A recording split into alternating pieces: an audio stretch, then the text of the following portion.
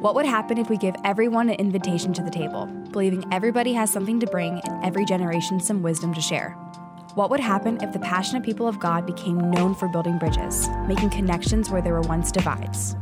What would happen if the love of God sparks a movement, transforming our own lives, our relationships, our communities? Let's find out together. Welcome to Bridged, a podcast about connection. Welcome to the Bridge Podcast. I'm Stacey Martin, and I am glad you're here. Again, here we are, quarantine edition of the podcast. I'm sitting on the floor against a faux leather couch that's got a tear in it, so pardon that over there. And I'm joined with by my friend Lindsay Knuckles, who's at her house. Yes, it's my house. You guys know Lindsay, and you love Lindsay. She has been a guest on the podcast before. She has her own podcast called The Pause, which is amazing. If you're looking for ways to connect mindfulness and spirituality and scripture, it's really, really special. And I'm glad to see your face. Yeah, it's good to see you too. It's been a while. It has been a while. Well, especially it's been a while in person. Yes. This is, again, I don't even know what week it is of this coronavirus disruption. It's crazy. It's become the land of elastic waistbanded pants, packaged snacks. And my kids are like 3 days away from being Lord of the Flies, like total feral. Oh. Yep. I'm wearing the same yoga pants I think I've worn every day for the last 4 weeks. So that's the state I'm in.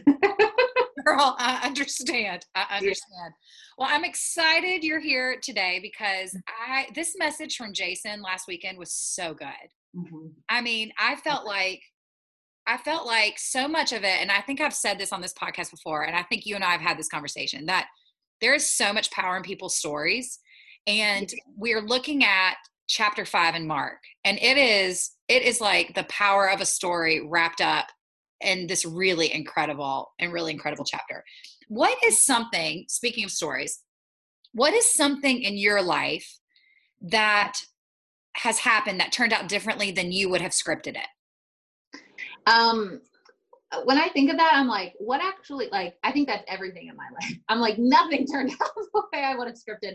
And I don't mean that in like a sad, like, I love the way my life is, but I just think like living by the power of something bigger and higher. Some just examples. I think I've had some friendships end in some really hard ways. That I wouldn't have planned that. But kind of reframing some of those experiences, I think I'm better for it. But I think one of the more tangible examples, maybe a positive, something that turned out differently, was college. I was planning to go to one college, was like, I'm doing this, I'm going here, had money, like, had my deposit down. And then God called me somewhere different, and I went somewhere different, small Christian school, New England, very different.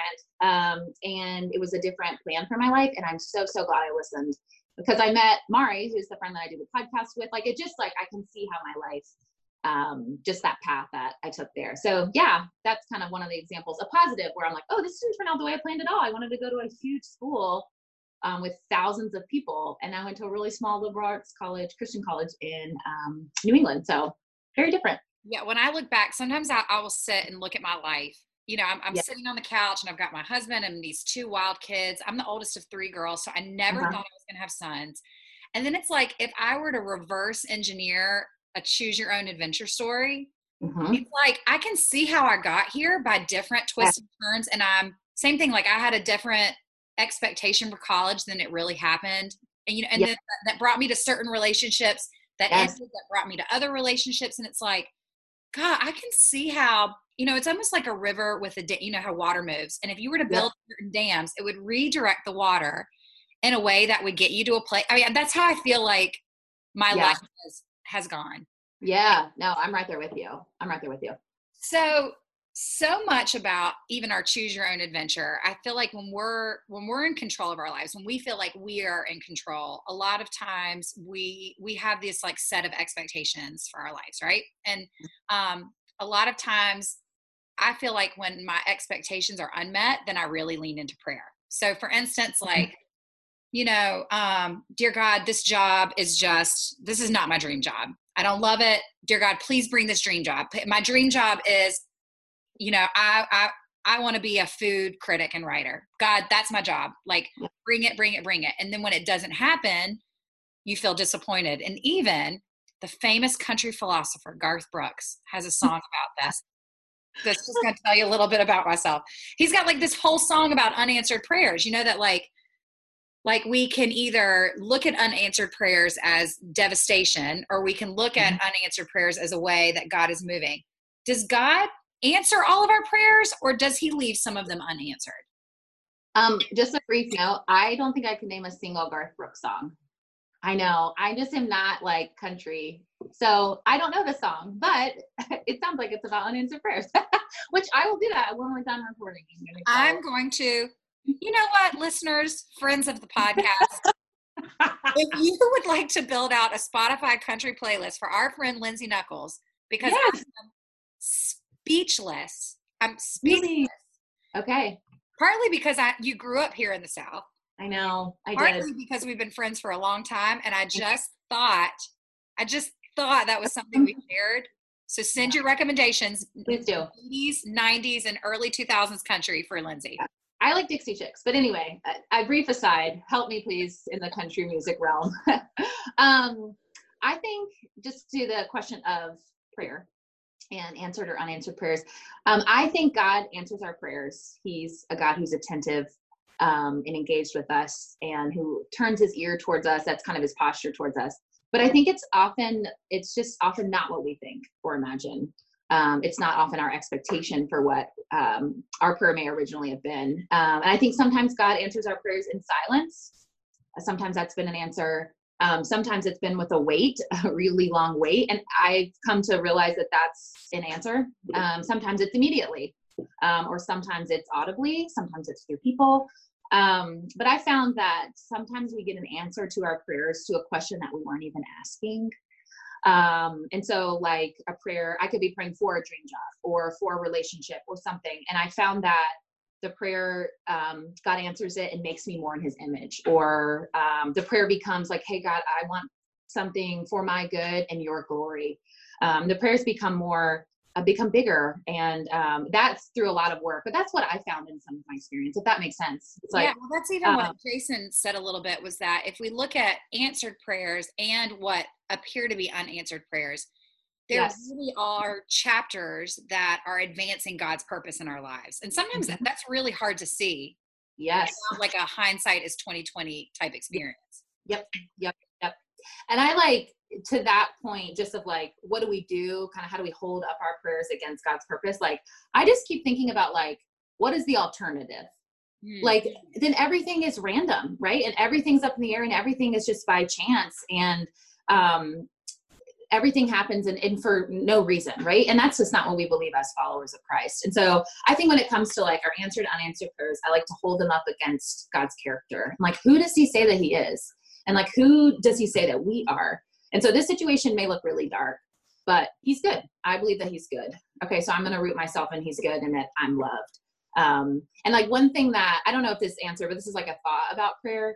When I have come across situations in my life that don't make sense or they're really hard, I, being like a perfectionist or like a type 1, I will assume that it's my fault. And so I will like comb back through everything, and it's torture. It's punishment to myself, but I'll go back through everything and be like, every conversation, every moment, I'm like, okay, what did I do that led me to this? And I mean, it's prideful because it puts me on like the throne of my life. But I think the other alternative is that God is a mystery and God is working something much bigger than I can see. And so through a lot of like trial and error, I've come to rest in that. So that's been a big learning for me. I'm like, I want to land there, that God's a mystery and he's doing something and I trust it. So I think that's so good, because so much about this chapter in Mark 5, was about this authorship of God's, like God being the author of our lives. And you're right. I mean, when you think about, if I'm the author of my own life, then there's very little I can actually control. So everything else that happens is random. And that feels very out of control. Like if you're just caught in this swirl where I am the author of my own life, like some people say that, like, well, why would I want to believe in God? Because that means I'm not in control of like you're saying that God's in control of everything. I don't want God to be in control of everything. But gosh, me being on the throne of my own life is a swirl. Yeah, it's terrifying. And I think there's like this false security I think we feel, because I'm like, all right, I want control, so I'm going to handle this. Because it's scary to think God is in control sometimes. I don't know that, but that's like false. But sometimes I'm like, there's a false security that comes when you're like, all right, I'm in control. But then you realize like, oh, I don't want to be in control. This is a nightmare. And that's what it means. Like if you were to say, because I think a lot of Christians say this, I am part of God's big story, or my life is part of God's big story, or God is this great author and this great adventure. Is that how you would describe God being the author of your life? Yeah, I like to view, like, I know a lot of people use seasons, like we go through seasons. I love to use chapters because I feel I can see like my life through the lens of story. There's a narrative being written in my life and in your life. And there's someone else that kind of dictates our decisions and our hurts and our life. And not just someone else, but like the God of the universe and the God who created us and who loved us and who died for us. I mean, what a comfort. I just like, what a comfort and a relief. And so, yeah, that's kind of how I see story, because, you know, the story of scripture is the narrative of God's redemption for his people. And so he's writing a narrative with our lives. So even Jason said, and I had never really thought about this, is that, you know, if we look at our lives, we really don't have an autobiography. We have a biography written by God. And I thought, God, that's so good, because you think about people who write their memoirs or write their autobiography, but really my story is not my story. It's God's story. So he's this author that is going to be able to tell you what happened and why it happened, and each chapter along the way, as opposed to seasons. I'm with you. I just feel like there's so much power in our stories. I do too. I'm a big fan of stories. So. Well, in this weekend's message in Mark 5, there are two stories that I think even if you are not really a church person, you've probably heard a little bit. So one story was about a man whose daughter was dying. And in desperation, he is running to try to find this guy, who says he's the Son of God, who has the power to heal. And then there's a woman with a bleeding disorder who she's been bleeding for 12 years. And I think it's probably safe to assume that it wasn't her leg that was bleeding. Like she probably had some sort of female situation where she couldn't stop a flow. If there's any men listening, I know this is uncomfortable. Like I actually laughed when Jason was describing it during his message, because even though he's a daughter of 3 girls, I know it's not comfortable to talk about. Yeah, bless. bless. But in both of these stories, you know, you've got Jairus, whose daughter is on her deathbed, and this woman who, you know, up until 12 years ago, had probably been living a seemingly normal life, and then everything went off the rails because here she was bleeding. She probably lost her husband. She lost any social connection, any job, because she was now seen as like an unclean person. You know that they had to say, this is not how I expected this to go. Like this is not how I expected it. But what we see in their desire to connect with Jesus, they're saying, but this is not how my story is going to end. Yeah. Why is that such a powerful statement to say, like, this is not how my story is going to end? Yeah. I love the confidence and boldness in that. And it reminds me, and you can maybe correct the quote, but the quote that our friend Gentry and Hadley always say, Gentry is the campus pastor at Valentine, listeners, but he says it's not over until it's good. And I love that. Like, that's just viewing really hard, tragic events through the lens of goodness. And I think there's like a confidence and a boldness and an eternal lens. And I think that there's a difference between believing in God and believing God. And so this is like believing God and believing him and his word. And this is not how my story is going to end. And there's something bigger. And I think there's an endurance there. Like, I'm hanging on to Jesus through the hard, and an acknowledgement like this is hard, but this is not the end. So that is powerful. Yeah. There's just a boldness there that I just admire. Yeah. I think it's easier I find defeat is an easy place to go. And I say that because I feel like I'm strong-willed, I'm a strong person, like all these things, but I find myself slipping back into that place of like, it's never going to get better. Yeah. I mean, even in coronavirus, it's like, when is this ever going to get any better? Like, this is so hard. I like just to lean into defeat as opposed to leaning into victory. And it's like, they're leaning straight into victory. Yeah.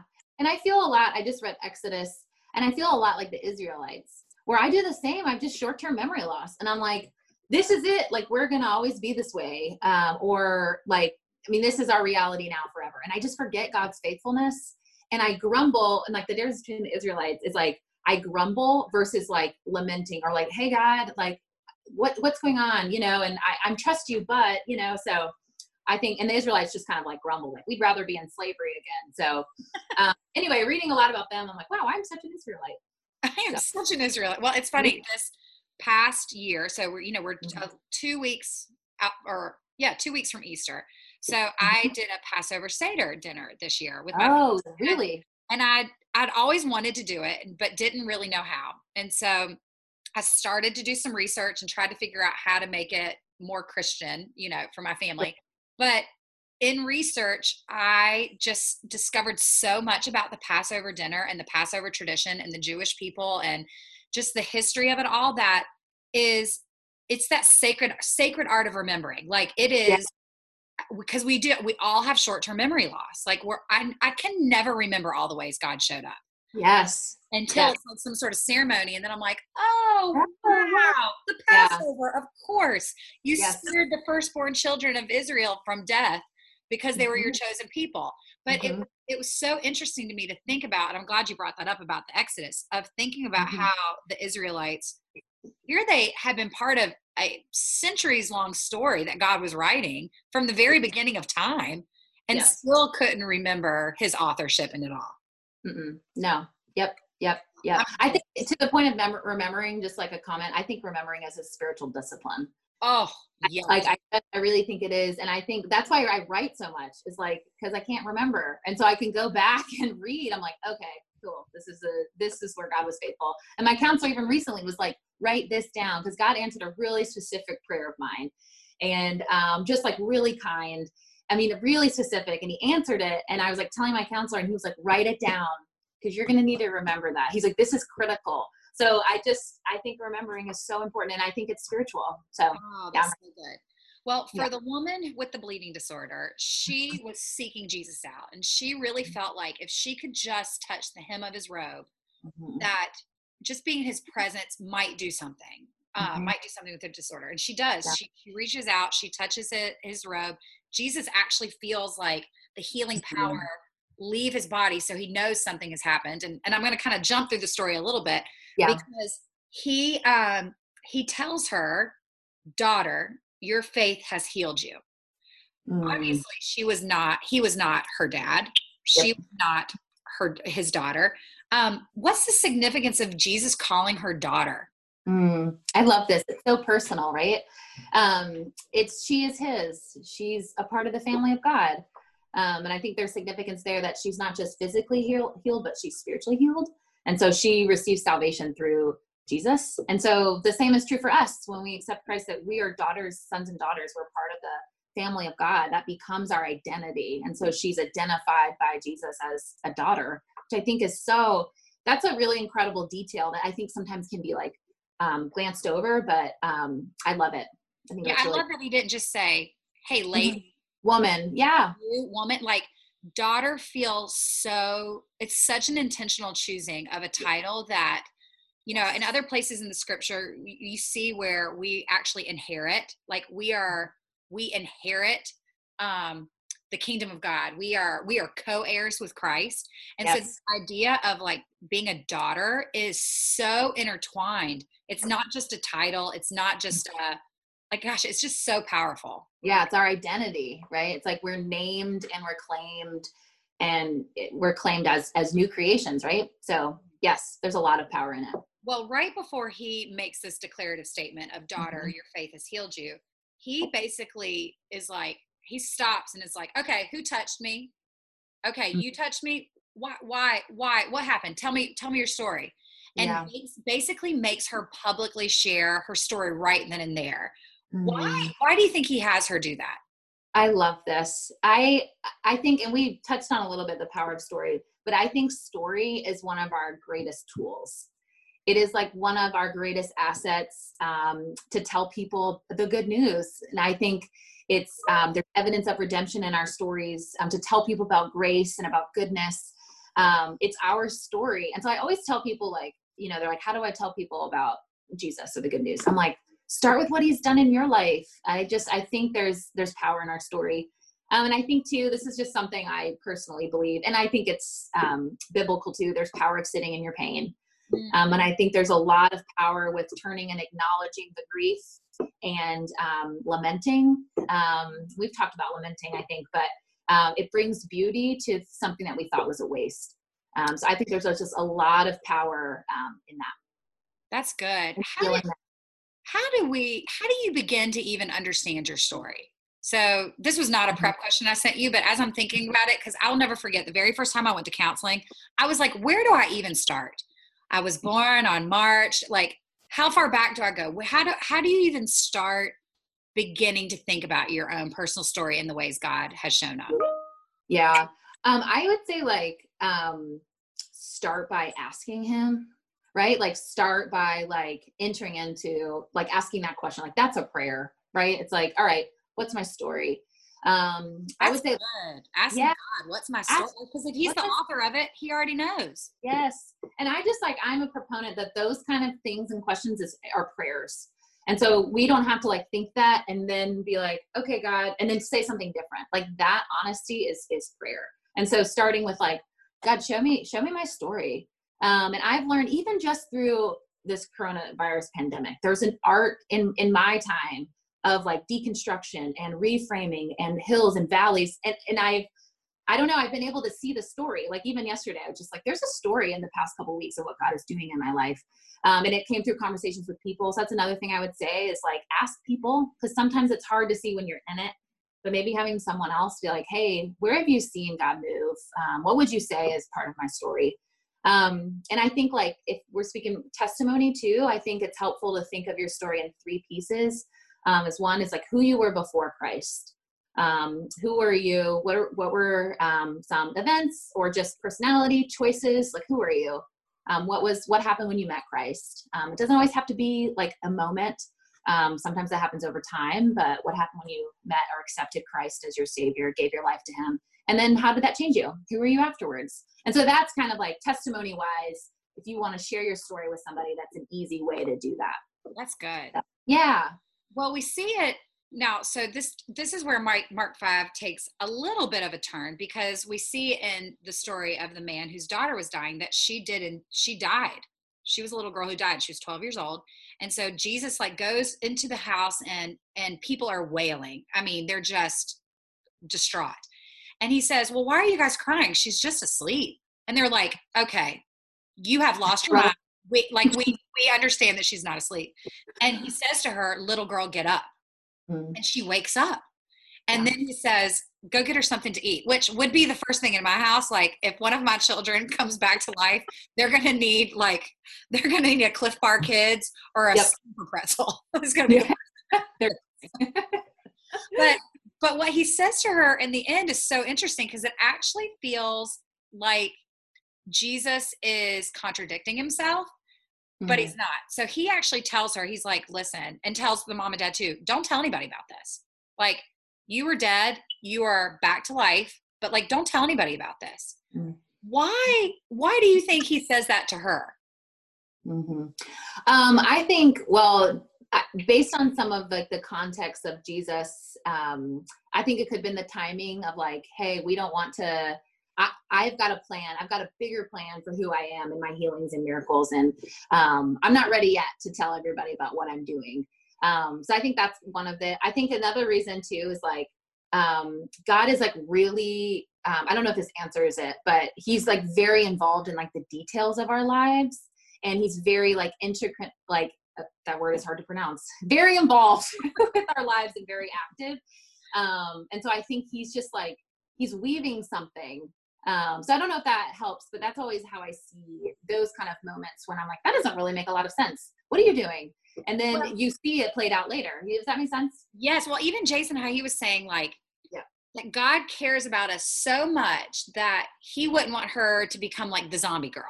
like, oh, you're the girl that was, like, her identity now becomes the girl that was dead, as opposed to the girl that whose family has such a faith in Christ. Like, her identity now becomes something other than what it could have been.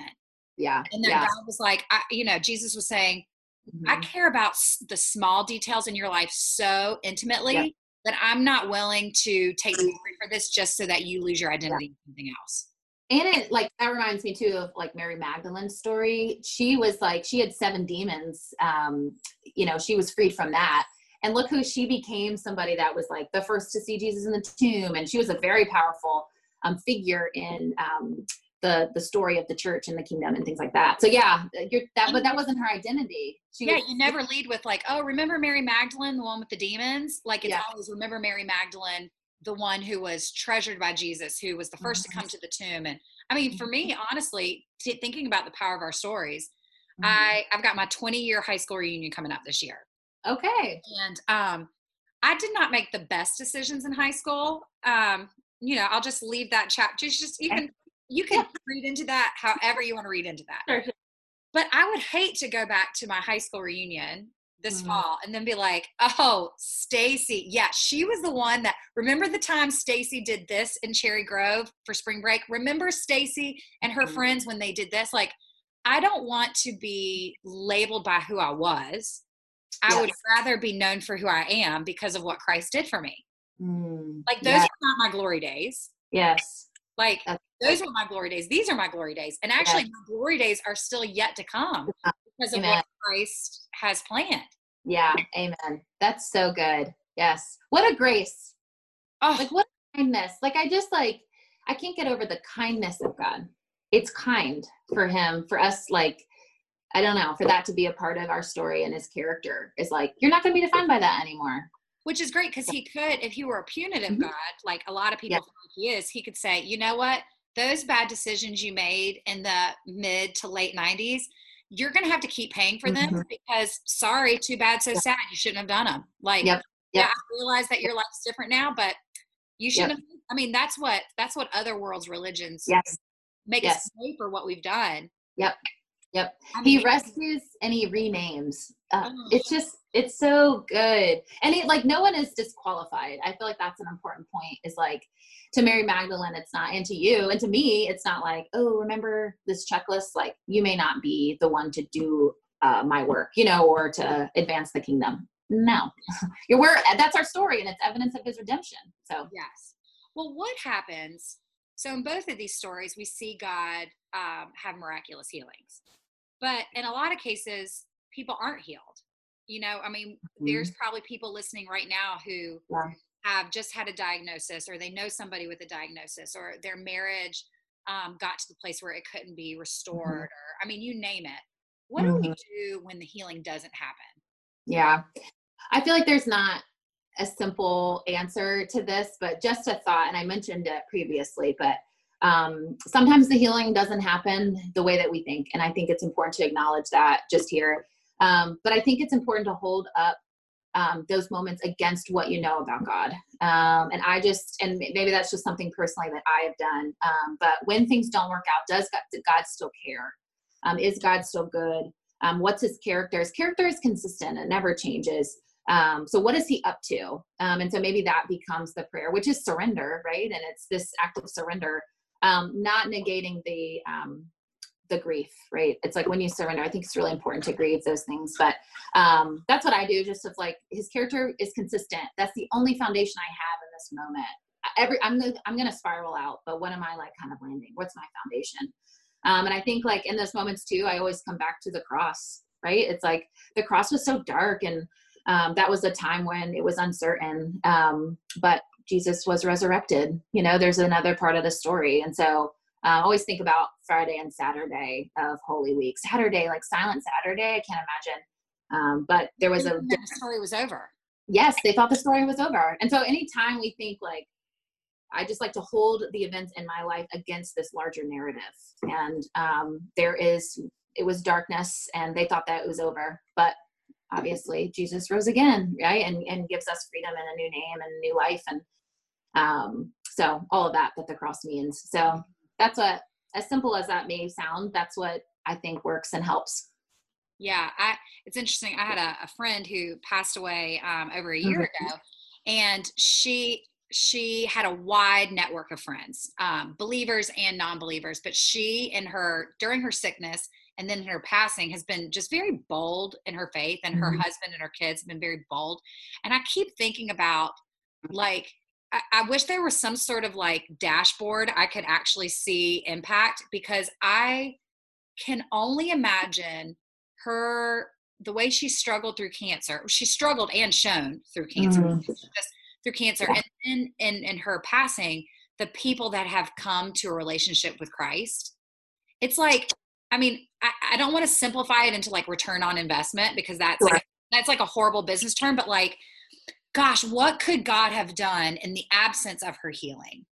That, we all wanted her to be healed, but in the absence of her healing, what could he have done that we will not see until we get to eternity? You know? Yes. And he doesn't leave those moments. Like he uses them and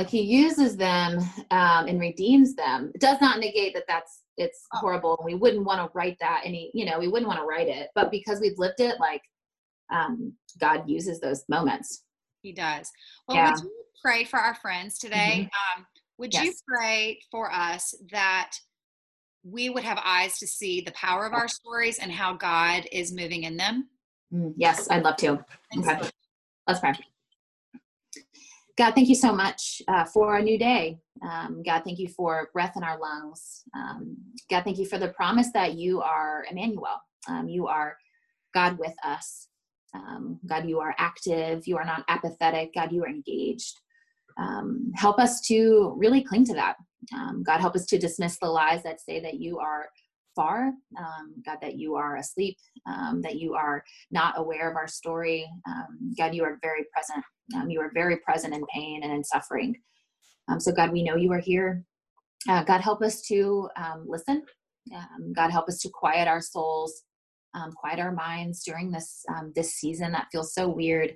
But God, help us to find pockets of space to listen and to be honest with you, and to carve out time to be with you.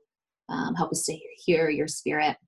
God, I pray for those listening who are struggling with pain, God, who are going through really hard moments of unemployment or of sickness, God, of being far from family, God, of uncertainty, or people who just feel deeply for others. God, those whose heart are bent towards injustice. God, I pray that they'll remember that you're on the throne, God, that you are in control. And God, we just can lay these things at the foot of the cross.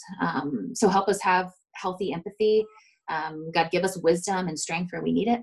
And God, help us to begin to write our story through the lens and the framework of what you're doing in your hope. God, give us new eyes, give us eyes to see things that we wouldn't see on our own. God, we love you. Thank you for loving us, for naming us, and for rescuing us. In your name we pray. Amen. Amen. Thanks so much, friend. We will see you guys next week. Thanks so much for being with us. Next week, we're going to continue in our series on Mark. And I just hope you guys have a great week. Stay safe, stay sane, stay healthy, and we'll see you next week.